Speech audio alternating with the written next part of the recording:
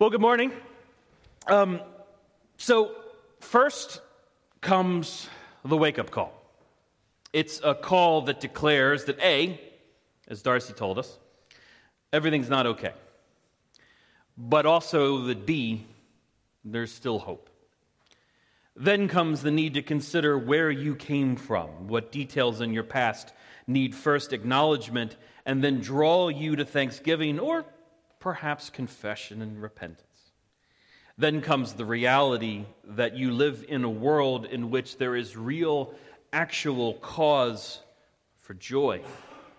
Acknowledging and doing business with the past is one thing, but to live there only leads to a hindrance to see the reality of your present, the place where God puts you. And now, before we celebrate hope incarnate, we must consider the future. What path will we take? What are the marks that we're heading in the right direction? And I'll give it away up front, by the way. Today's thesis statement is that true life is found only in Jesus Christ. To put anything else but Christ at the center of your existence is a path that leads only to death. We're continuing today in Dickens of a Advent series, a series themed around the story of Charles Dickens' A Christmas Carol. And in week 1, Darcy showed a clip from the Bill Murray classic Scrooged, and last week we saw a clip from the Muppet Christmas Carol, and this week we'll be in Stave 4, where Ebenezer Scrooge is visited by the ghost of Christmas yet to come, or the ghost of Christmas future. To help us with the context, I'd like for us to watch a clip from my personal favorite version of A Christmas Carol. And to set this particular version up, we're actually going to be starting towards the end of the Ghost of Christmas Present section, but take it away.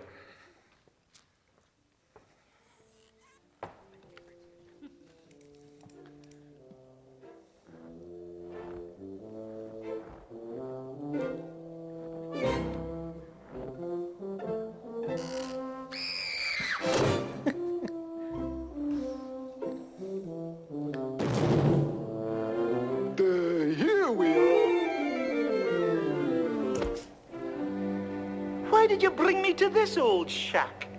This is the home of your overworked, underpaid employee, Bob Cratchit.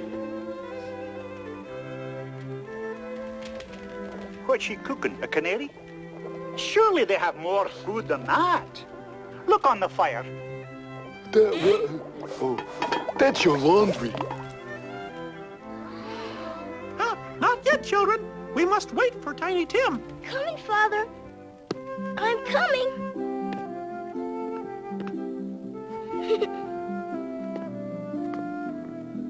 Oh my, look at all the wonderful things to eat. We must thank Mr. Scrooge. Tell me, Spirit, what's wrong with that kind lad? Much, I'm afraid. If these shadows remain unchanged, I see an empty chair where Tiny Tim once sat. Then that means Tim will... Where did they go? Spirit, where are you? Don't go. You must tell me about Tim. Don't go.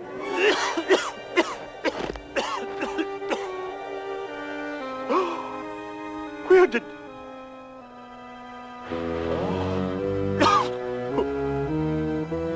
Who are you? Are you the ghost of Christmas future? Please, speak to me. Tell me, what will happen to Tiny Tim?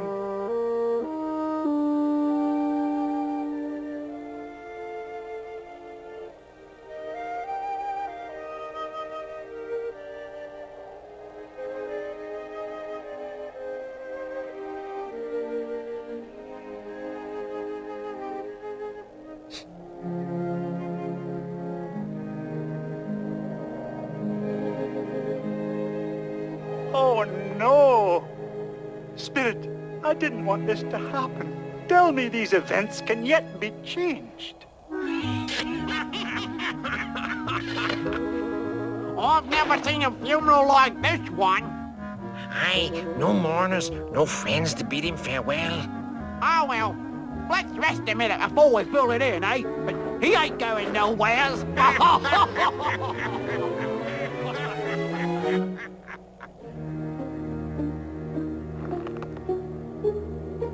Spirit, whose lonely grave is this? Why, yours, Ebenezer. The richest man in the cemetery. Please!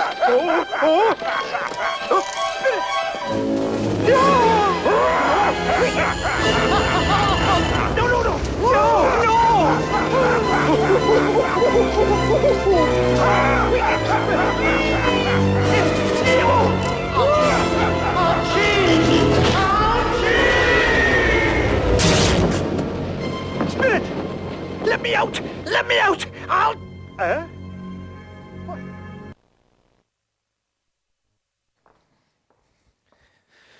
That was a clip from Mickey's Christmas Carol, released in 1983. This cartoon, I remember as being on TV constantly as I was a kid, and it just hits a chord that as I watched it again this week, I was struck by how many lines I remembered. I'll give it to Disney that they have this way of turning a phrase so that it sticks with you. That line from Pete, who played the Ghost of Christmas Future, as he just slaps Scrooge into the grave and says that he'll be the richest man in the cemetery. That line was, for some reason, fused into my conscience. It works well with Charles Dickens, who writes a powerful tale, of course. One critic, writing some 40 years after A Christmas Carol was released, said that A Christmas Carol, even if it was to blame for the flood of terrible joviality and sentimentality poured upon us with every Christmas, has touched the widest audience that is capable of being moved by literature. High and honest praise for Dickens. So in this week's section, we looked at Scrooge's time with the Ghost of Christmas yet to come, a figure that in almost every iteration of the story is cast by something like the Grim Reaper or Death. Some versions warn Scrooge that he must now see that which all men fear. In short, he is shown a vision of what the world would be like after his death. The men he used to do business with now joke about how their attendance at Scrooge's funeral is dependent on whether or not lunch will be provided. He's shown a vision of his house servants who have stolen items from Scrooge's home in order to sell them. And then he's shown the Cratchit family, who are mourning the loss of their now dead son, Tiny Tim, because he didn't receive the medical attention that he needed.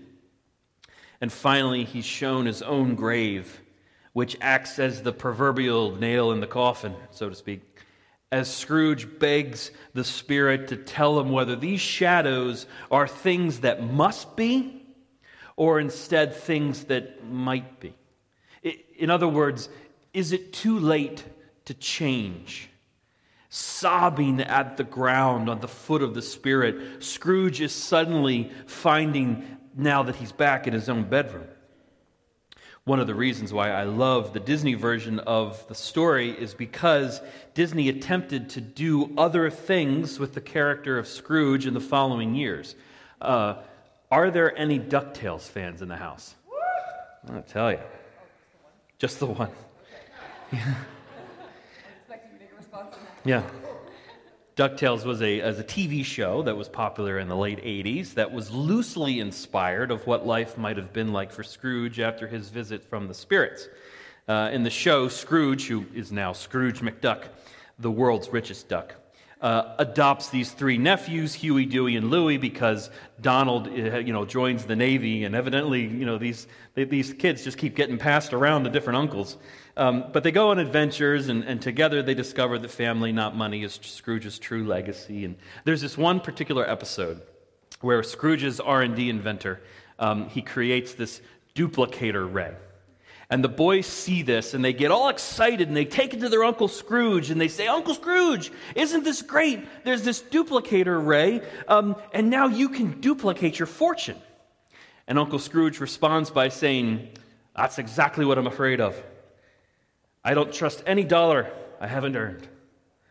Tomorrow, we're going to talk about the euphoria that can come from the realization that God's restorative power breathes new creation power into our lives. You see, church history is rightly filled with stories of individuals who have come face to face with the life-changing grace that our Lord offers through the work of His Son. On Christmas morning, Scrooge might be a bumbling idiot who is rightly tripping over himself, spreading joy and generosity, and that is the right response for the kind of experience that Scrooge has had. But it's important for us to remember, at least for right now, that it was a new life that Scrooge was offered, not just a new day. He was a man who needed to learn a lesson about hope and peace and love and joy. He needed to be shown what a sacrificial life looks like, one that has other things at the center of his life rather than simply his bank account. Still, that being said, the world needs businessmen, I'd say. The world needs what we might call conservative wisdom when it comes to how we spend the limited resources that we have. In that light, Ebenezer Scrooge, who had his priorities straight, would actually be worth a quite deal in this world. You see, the problem was never that Scrooge was rich. The problem was that money was God. When money was at the center of his existence, he was blind to not only the blessing that he could have been to others, but also blind to the blessings that he could have received from others. Money, it's a helpful tool, but it makes a very poor God. When the love of Jesus Christ is instead at the center of our hearts, that's when we are best equipped to live the life that God intends us to live. In Luke 16, starting in verse 13, Jesus, he puts it this way: "No servant could serve two masters, for either he'll hate the one and love the other, or he'll be devoted to the one and despise the other." You see, you cannot serve God and money. The application here is not for people to live in some moneyless society, but rather to live with God at the center of everything that they do.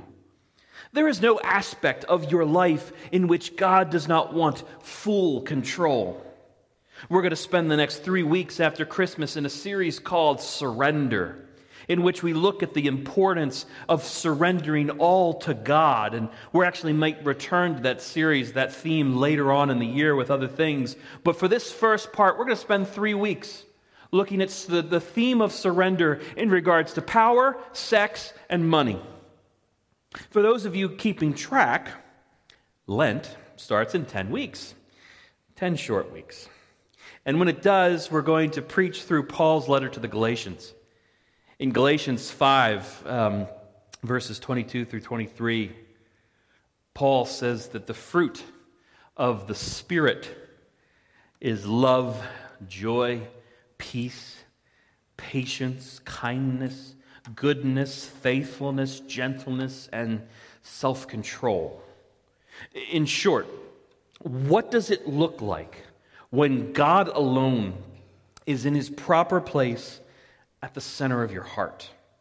What would the fruit of a life with God at the center, rather than money or rather than sex or rather than power or anything else that we might put in there, what would the fruit of such a life be if Christ was at the center? If before being introduced to someone, you were told that that person had Christ at the center of their heart, what would you expect that person to be like? They're going to be one of those religious people, you might say, and they're going to bring up God at really awkward times, and they're going to say funny things that I'd really just rather not hear them say, and I'd really just rather not meet them. You might think that. Heck, I might think that. But Paul says, no. You want to know what it really looks like to have God at the center of your life? It's going to look like love. It's going to look like genuine joy.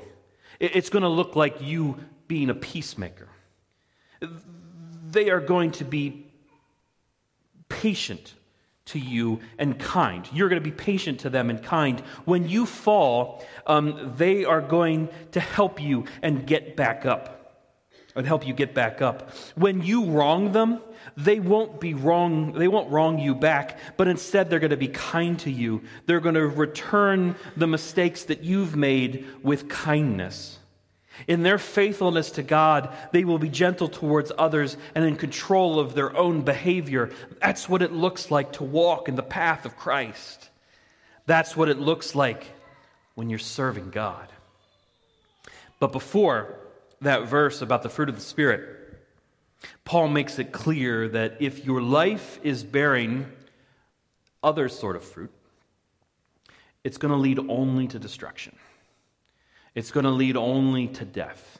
And he gives some examples there in Galatians 5. He mentions sexual immorality, impurity, sensuality, idolatry, sorcery, enmity, strife, jealousy, fits of anger, rivalries, dissensions, divisions, envy, drunkenness, orgies, and things like these. Paul says, I warn you that those who do such things will not inherit the kingdom of God. In other words, as Paul might say, the wages of sin is death. Paul says that in Romans. And hopefully we know that the full verse is that the wages of sin is death, but the free gift of God is eternal life in Christ Jesus our Lord. We must be aware the idea that entrance into this kingdom of God's is not dependent upon a debit-credit system of sins versus virtues. Let me make this perfectly clear. We are all sinners, and we are all in need of a Savior because sin creates distance between us and our holy God. For him to simply wave away sin and say, that's no big deal, that would mean that he would have to cease to be a holy God. And not only is God not interested in that, it's not in his character to be unholy. God is holy, and he desires his creation to be intimately united with him in a holy union. The thing is, for that to happen, sin needs to be dealt with. This is why John 3:16 has become one of the most well-known passages for the church. For God so loved the world that he gave his only Son, that whoever believes in him should not perish but have eternal life. For God did not send his Son into the world to condemn the world, but in order that the world might be saved through him.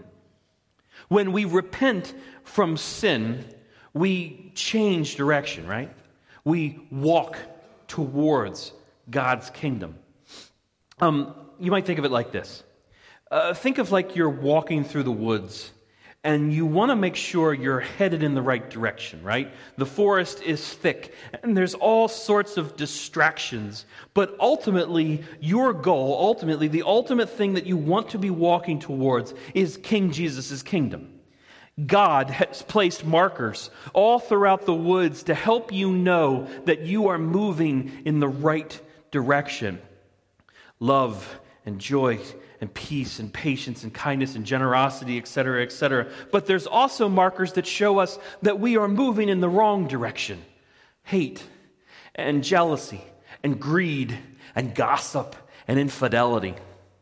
In A Christmas Carol, Charles Dickens, he shows us an Ebenezer Scrooge who worshipped money. Money was at the center of his universe. What is it for you and what is it for me? What are those things that we're placing in our lives as more important than God? The point that we should take away from spending time in this story, this Christmas, is that when we place anything other than Jesus Christ at the center of our universe, at the center of our existence, it is a path that will lead ultimately only to death.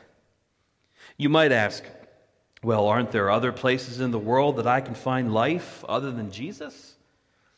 No. No, there aren't. Psalm 145 says, "The Lord is good to all, and his mercy is over all that he has made." I believe that if you have felt goodness, and it really has been real goodness and not just pleasure, if you felt life itself, if you've truly felt love and joy and peace, then I believe that you have felt Jesus calling you home. You have felt Jesus calling you towards the kingdom. The question is not whether or not you have felt the Lord's blessing. The question is whether or not you've had the eyes to see that they were from the Lord.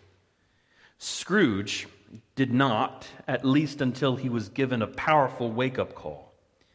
You and I might sit there and we read such a story and we might say to ourselves, man, I tell you, if God did something like that for me, that would do it, right? That would make me repent. That would make me just turn my life around if God actually put me, like, if I go to sleep tomorrow night and, I get visited by 3 spirits, and that would really help me turn the error of my ways.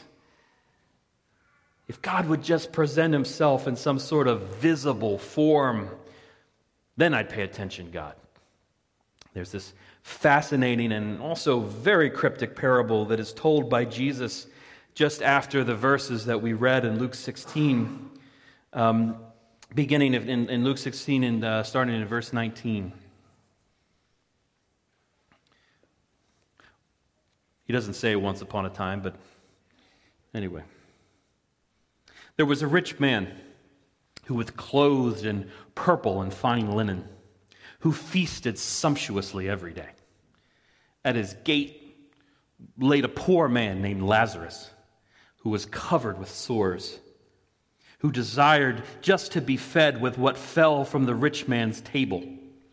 Moreover, even the dogs came and licked his sores. These weren't just like happy dogs. These weren't just like, Lassie and Eddie from Frasier. These were wild, crazy dogs. The poor man died now, and he was carried by the angels to Abraham's side. And the rich man died as well and was buried. And in Hades, being in torment, he lifted up his eyes and he saw Abraham far off and Lazarus there by his side. And he called out, "Father Abraham, have mercy on me and send Lazarus to dip the end of his finger in water and cool my tongue, for I am in anguish in this flame." But Abraham said, "Child, remember that in your lifetime you received good things, and Lazarus in like manner bad things, and now he is comforted here, and you are in anguish. And besides all this, between us is this great chasm that's been fixed, in order that those who would pass from here to you may not be able, and none may cross from there to us." And he said, "Then I beg you, Father, send him to my father's house, for I have 5 brothers, so that they may warn them, lest they may also come to this terrible place of torment." But Abraham said, "They have Moses and the prophets. Let them hear them." And he said, "Well, no, Father Abraham, but if someone goes to him from the dead, then they will repent." And he said to him, "If they don't hear Moses and the prophets, they're not going to be convinced, even if somebody raises from the dead." So, even if you are new to Bible study, I hope that you can appreciate the idea that you wouldn't want to rush into a text like this and start making blanket interpretations. I remember my New Testament professor at St. Mary's would often tell us that anytime we're reading a text in Scripture, we should be on the lookout for words or phrases that kind of turn up the volume, either words or phrases or maybe context. When Jesus tells a story that includes Abraham and Moses, those aren't details that we should fly by.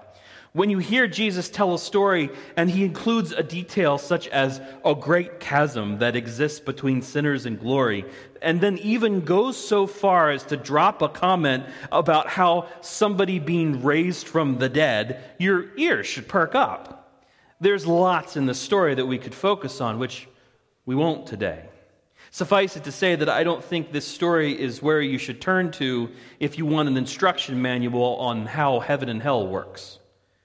No, for us today, I want us to think about that line towards the end. If they don't hear Moses and the prophets, neither will they be convinced if someone should rise from the dead. One of the things that was really interesting to me as I studied this text was that the rich man, who isn't named, some later church traditions calls the rich man Dives, but that's not in the text. The rich man, however, knew Lazarus' name. And therefore, you might imply that he knew something of Lazarus' condition. He knew something of his situation. There have been times when he had passed by. How many times did that rich man pass by Lazarus on his way in and out of the gate? At least once a day, maybe? How many times did he say, maybe tomorrow, man? You know, again and again and again. See, the thing is that the rich man, he didn't just miss the blessing that he could be to Lazarus. He missed out on what Lazarus could have blessed him with. Just like Scrooge. What did Scrooge miss? He didn't just miss the fact that he should have been offering the Cratchit family some sort of 19th century version of health insurance.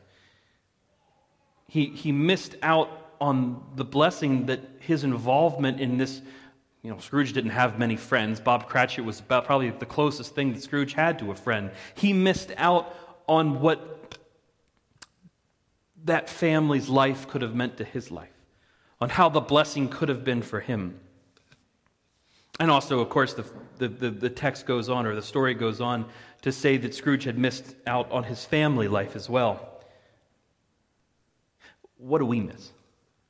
What is the thing that we're passing by every day and saying, maybe tomorrow?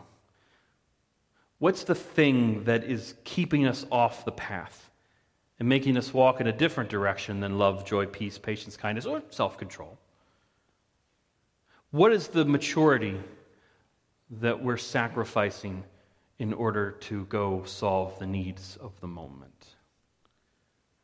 What if we lived our life with our eyes open to the path of love that God has set before us? That is not an easy thing. We can't just say, hey man, lead a path of love, go.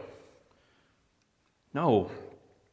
I mean, what did Jesus say? The story, look to Moses and the prophets. What did you have? What would it take for you to actually repent and turn your life towards a path of love, towards the path of the kingdom? Oh, well, God, if you would just speak to me, that would get it done. Really? Would it? If God came through those doors and said, now I want to tell you all about the importance of love, joy, peace, patience, kindness, goodness, gentleness, and self-control, would that do it? If God audibly told you all, this is what I want you to do, okay, well, I guess that settles the problem then. Sin's not going to be a problem from here on out because God told me. No. I believe that we need two things to do that. First of all, we need a relationship with Jesus Christ.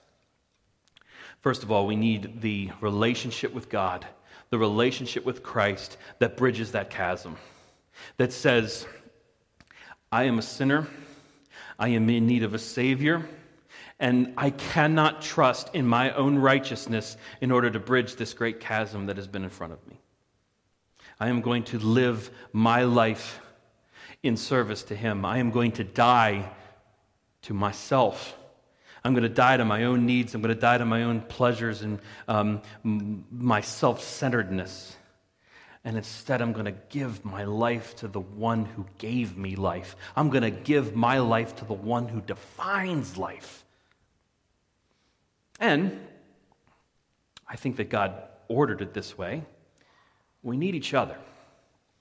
Because again, this all plays into the truth that Christianity was never supposed to be a solo sport. It was never supposed to be something that you did alone with God in a closet somewhere. Your life with God will have an effect on other people, and other people are going to affect your life. This is why the church is so important. This is why New Hope Community Church is so important, that we do life together, that we remind each other, hey, not that path. Not that one. Get back on this ass. When we call out greed at each other, when we call out envy, and we call out sin, can we be that community? Can we be a community so centered on Christ that when someone calls out sin in us, that we were able to have the strength to say, you're right. I lost the path, I lost the plot, and I need to be pointed in a better direction. I need to be pointed towards God's kingdom. And also, would we be the kind of community where we could encourage one another on the right path, on the path of love, when we could kind of say, hey, I know the rest of the world hates the idea that you just gave that guy your last nickel. But I noticed that you just gave him everything. I notice the love that you are showing in your life. And I just want to celebrate that. And I want to help you. I want to help support you because you're my brother, you're my sister in Christ. May we be that kind of community. May we be a community that helps each other see the blessings that are in our lives and the blessings that we could even receive from others that we're passing by. Tomorrow, we're going to spend some time in that incarnation life. We're going to spend some time in the incarnation celebration. That's what Christmas is all about. That this Jesus, that God tabernacled with his people, with this Jesus, and showed us the way of love. The way of love that would lead him all the way to the cross, but would lead us to new creation. Let me pray.